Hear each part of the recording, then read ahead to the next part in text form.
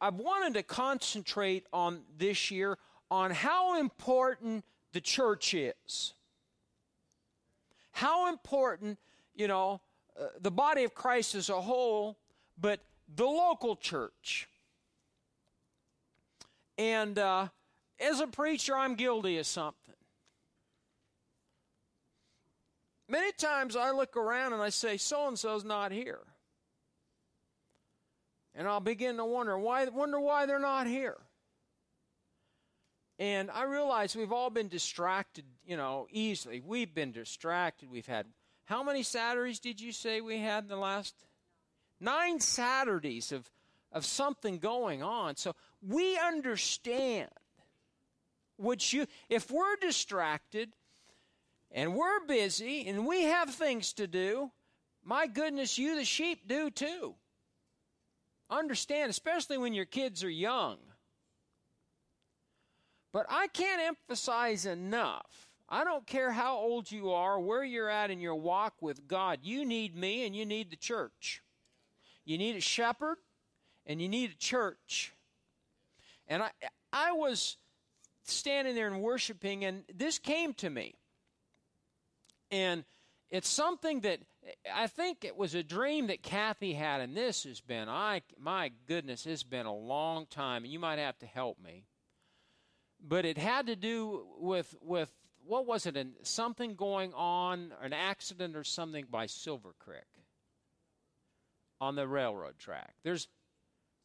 Before you get to Silver Creek, do you take the cutoff? You know how to get, go through Monroe, take that way. There's a railroad track there. I'll never forget, years ago in my little love truck, I took her dad, and the arms were down, and I went around him, and I thought he was going to throw me out of the pickup. But that's when I was young and stupid, and I had to get there fast. Don't ever do that, young people. If the gate comes down, that means stop. That was a foolish thing to do. Talk about, he did chew my butt. Yes, he did. But was it a train accident? Yeah, it was hitting cars. The train was throwing cars and hitting cars. Go ahead and tell, because can you remember it? I just remember the train was coming and the cars it was just plowing through them. Chuck, chuck, chuck, chuck. And then we went. People were hurt. People were hurt, and we went into the church in Silver Creek, and they were laying hands on people, and they were all being healed. And I thought, why Silver Creek? Well, Silver Creek we were raised Methodist. And was it a Methodist church? You went down there, and a huge revival took place in that little village called Silver Creek. And people were getting saved, and you were saved, and Hundreds of people were in the altars. we're in the altars. In the early 70s. Now, do you suppose they were praying for that, or how did that happen, do you think? They brought in an evangelist. They brought in an evangelist, and he was an evangelist. I've never seen an evangelist like this, but he'd come up and he'd paint pictures, wouldn't he? No, That was a different guy. this was a young man. And brought in an evangelist, and it just started to spread. Genoa, Silver Creek, Aurora, Monroe. Just that area. And but in the dream, was I in your dream? Okay. My dad and Lou were Your dad and your Uncle Lou. That's interesting. praying. Which, if you knew Dad and Uncle Lou, that was amazing in itself. Yeah. They weren't even saved at that point. And so I was thinking about that. And in the local church, I really believe we haven't seen what God is wanting to do. He wants to do some miraculous, supernatural things. I'm really believing for a revival. And it doesn't have to be just like that, but God's going to do something. But it takes an expectant faith, and I'm saying that today, and I believe the Spirit of God wants you to hear this, Because you have to start expecting, we talked about expecting His goodness. You have to start expecting some of the things of God. And I'm just like you. You can come into a service, and I've been guilty of it, and you've been guilty of it. It's just out of routine every week doing the same thing, and that's not a good thing. You need to have an expectant faith. That's what Oral Roberts back in the 70s, and expect a miracle. Everyone say it. Expect a miracle. So you have to, and the thing is, I get mad sometimes at myself because, for years I've bought and sold antiques for years. God's allowed me to do it. It's provided extra income. But wherever I go, I expect to find it. I expect to find a treasure. Amen? Just this week, I was dealing with a guy. Boy, he was a character. I love characters. They don't bother me. And I was buying some stuff from him, and he says, I've got such and such. And I said, oh, okay. And we went upstairs, and he pulled it out. And he said, I found this in an attic on 7th Street. And I said, what is it? And he was a banner. And I said, well, I wished I would have just said, he wanted $50. I thought, well, here's 50. I'll just take it and roll the dice and take it home and unroll it. Went downstairs, and he unrolled it, and there were 2 banners. And it was an advertisement. It's unbelievable. And I came home, and I told her, the goodness of God. I found one on the internet, was for $1,200. And there were 2 of them. Well, that's where greed gets in. I thought, I could have had them both. And he wanted to keep one, and he kept the best one. But the goodness of God. But you've got to expect, That's why, don't get disgruntled with Abraham, our worship leader, because they come in before service to lead worship, and they practice in the presence of God, and they have the anointing fall, and it's good. And then the rest of you come in, but if you don't have an expectant faith, and you just come in to get your hour up so you can go eat at Big Red. Now, don't get all upset if I said Big Red. I eat there too, But you have to expect things to happen. You got to expect me to come in and the preacher when he opens his mouth, say something that's just unbelievable. Not unbelievable because what I say, but because what the word that comes out of me is the right word, a word in season. But the local church is so important. I'm coming back to that. You've got to understand. If you miss 2, 3, 4 weeks in a row, you're missing out, and your faith meter is going to go down, and you're going to be drained, and then it takes you 4 to 5 weeks to build you back up where you were. It takes an individual that's hungry for the things of God. And I believe that dream she had, that there are people today that are in great spiritual need, and they need to go somewhere where they can be helped, and that's the local church. Not just this church, there's other good churches too, but you've got to support your local church. Not just, well, I tithe, I get my tithe in. Well, you need to get more than your tithe. You need to get your butt here.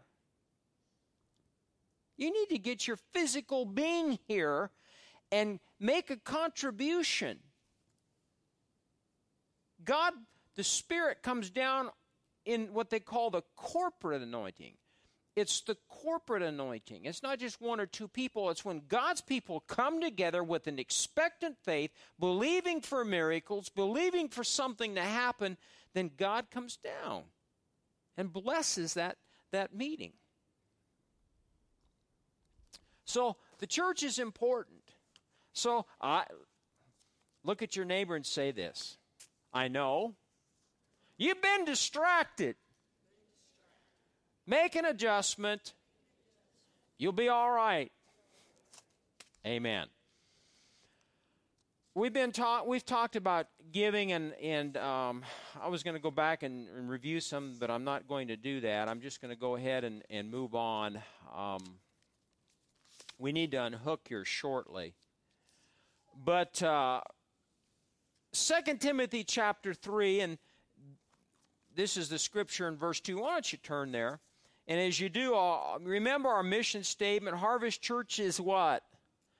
Committed to serving and sharing Jesus Christ. And we spent a long time on the word commitment. We spent a long time on the word serving. Now we're talking about the word sharing or giving. And yes, I know that ultimately, we want to share Christ with others, and we'll get to that. But I've talked about and shared with you how important it is to have that generous spirit, that giving spirit. And in 2 Timothy chapter 3 and verse 2, it says, this is what's going to happen in the last days. Perilous times will come. Verse 2, for men will be lovers of themselves and lovers of money. Now stop there. What's the sign of living in the last days? People are going to love themselves more than anything else, and they're going to love money. Now, there's nothing wrong with money, honey. Money is nothing but that's right. And this helped me so much years ago when I found out that all money is a tool. But you and I need to be good stewards and know how to use the tools. I'll give you a few more translations of this scripture. Men will be lovers of their own selves, covetous, for people will love only themselves and their money, for people will be lovers of self, utterly self-centered, lovers of money and aroused by an inordinate, greedy desire for wealth. Now, Rick Renner's translation will put it all together. He says, people will be self-consumed, self-absorbed, self-focused, and in love with themselves more than anyone else. As a result of this self-love, they will hoard money for themselves while spending very little to help others. Now, we talked to you and we told you that God's nature is to what? What's God's nature? Give. Everyone say, God's nature.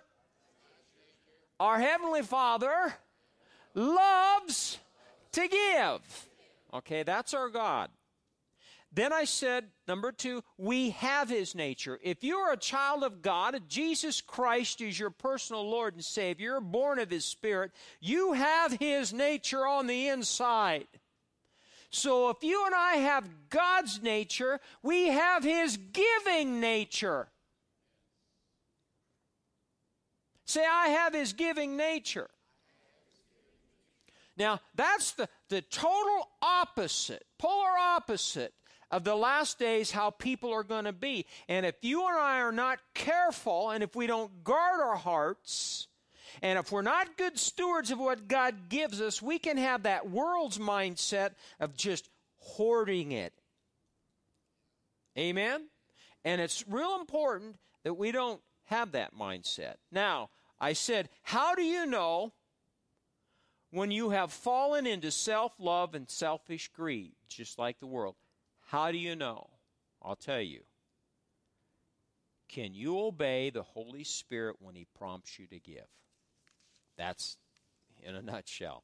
God begins, how many of you, think about it now, how many of you through the years, at certain times, God prompted you, and you knew it was God, but you resisted, to give something? Let me see your hands. Give something. How many of you remember when God prompted you to give? Now, how many of you didn't give?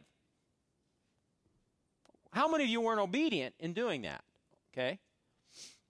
But how many of you were obedient? Maybe you made an adjustment and you thought, no, I'm going to do it. Sometimes it's that way. But God wants us, in fact, this is what the Amplified Bible says in 2 Corinthians 9, and I'll read it to you. It says, let each one give as he has made up his own mind. and purposed in his heart. Everyone say heart. Not reluctantly or sorrowfully or under compulsion, for God loves. God loves. What does God love? This is what the Amplified Bible says. God loves, or he takes pleasure in, he prizes above other things, and is unwilling to abandon or to do without a cheerful, joyous, prompt to do it giver whose heart is in his giving. I really like that, because that word prompt is what you and I have to be sensitive in the days ahead. When God prompts us to give, learn how to instantly obey that inward witness and that prompting. And it might go totally against what your mind might say, I need that money. I got to use it for such and such. But the Spirit of God is prompting you to sow or to give. If you'll be obedient in doing that, it'll get easier. But if you resist being prompt in giving and you just kind of put it aside and say, no, I've got to use that money and pay a bill, or I got to do this, and I got to save it for a rainy day. This is going towards retirement. And God wants you to be good stewards. He wants you to save. He wants you to have retirement money. But there's times that the Spirit of God will tell you what to do, and it'll go just totally against, what rational thinking would be. And I'm encouraging you, and I want you to turn in your Bibles, if you'd look at Galatians 6, because we're going to pick up where we left off, and I won't go very long. Galatians chapter 6. I want to encourage you. In fact, how many of you this week gave something? It doesn't have to be money, but you did something in giving of yourself. Galatians chapter 6 and verse 6, and then I want to read to you a commentary by Oral Roberts. He says, let him who's taught the word share in all good things with him who teaches. Now, how many of you are taught the word? By the way, Mike Keys will be here the last Sunday of September. So I would suggest that you believe God and expect his goodness and expect God to bless you with seed to sow. When he comes, I just love to bless him. Amen? So, I've already prayed for you. So all you got to do is expect it. Amen? Let him who's taught the word share in all good things with him who teaches. Do not be deceived. God is not mocked. For whatever a man sows, that he will also reap. For he who sows to his flesh will of the flesh reap corruption. But he who sows to the Spirit will of the Spirit reap everlasting life. And let us not grow weary while doing good, for in due season we shall reap, if we do not lose heart. Now, this isn't Oral Roberts, this is in my commentary here. It says, the passion for God to move among his people sometimes seems slow in being rewarded. Anybody agree?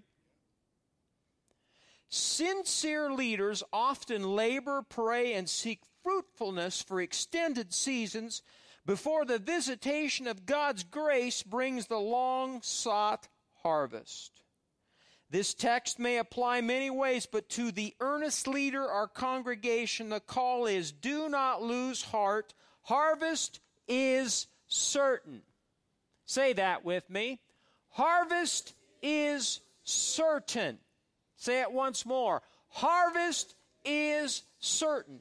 Spirit-directed words, actions, giving, serving, and loving are all good seeds. I want to say that again. Spirit-directed what? Words. actions, giving, serving, and loving are all good seeds. Say good seeds. Your words can be good seeds or bad seeds. Your actions can be good actions or bad actions. Amen. Your giving can be Spirit-led, or you can listen to the flesh and not give. God has promised to multiply those good seeds back to you. There is a due season. Say that with me. There is a due season. Wait for it. Say that. Wait for it. How many of you have had to wait on some things? I've been a preacher now. I don't even remember how long it's been. Over 30, 35 years, and I'm still waiting. What are you waiting for, preacher? I'm waiting for some of you. I'm waiting for God to do some things in the church. I'm waiting for God to do some things in the city. I'm waiting for God to do some things in the nation. I'm still waiting. Now, I've reaped already some harvests. Have you? But there's some things that I'm still waiting on. There is a due season. Wait for it. That's why it's so important that you do not, and I do not, yield to discouragement. Don't get discouraged when things don't happen as fast as you think they should.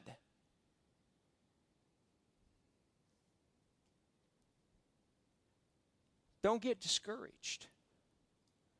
If you have sowed good seeds, if you've sowed good words and good actions, and you've sowed of your finances, and you've sowed of your gift, that's good seed. But I can't tell you when you're going to have your harvest, folks. When's it going to happen? It'll happen, but I can't tell you, if you sowed an offering today, I can't tell you it's going to be there tomorrow. But it will come. It's supernatural. I tell you, the body of Christ needed Oral Roberts. We need more men like him today. There's some pioneers that were back there that paved the way for what we're experiencing today. Now he says this, Oral Roberts, these are his words. God has a timetable for every seed we plant. His timetable is not always our timetable. Sometimes the due season means a quick return. Sometimes it means a slow return that may take years, even a lifetime. Boy, we don't want to hear that, do we? But we can count on three things. First, God will cause a harvest to come from our seeds. Second, God is never early or late. He is right on time with our best interests at heart. We want him to be early. Third, our harvest will have the same nature as our seeds sown. Good seeds bring good harvest. Bad seeds bring bad harvests. What are we to do during the growing time of our seeds? Number one, refuse to become discouraged. Refuse to become discouraged. Number two, determine to keep our faith alive and active. That's why the local church is so important. Number three, give and keep on giving. Give and keep on giving. Give and keep on giving. Well, I haven't reaped yet. Give and keep on giving. I'm still waiting on God. Give and keep on giving. Love and keep on loving. Know this, a harvest is guaranteed. Continue in an attitude of expectancy. continue in an attitude of expectancy. Amen? Got to have expectancy. You two good-looking guys. I know you're good-looking too, but you're too young. You're going to have a wife someday. You want one, Kenny? No. Hal, you want one? I know you do. There's two sides to it, I understand. Some days I thank God for, and some days I just go to the shop. You believe what happened this week? We won't get into it. But you got to expect. You got to expect that. And you need to tell God what kind of woman you want. You do? Boy, you're... Talk to him. What I'm saying is, expect it. Did you expect that baby? Yeah. Are you? What do they say to the women? Are you expecting a baby? You know? Yeah. There's the baby. You couldn't tell for a while, could you? Took some time, didn't it? Then all of a sudden, in fact, I was at this wedding. We had a wedding down in North Bend, and there was this woman. I thought, she's expecting.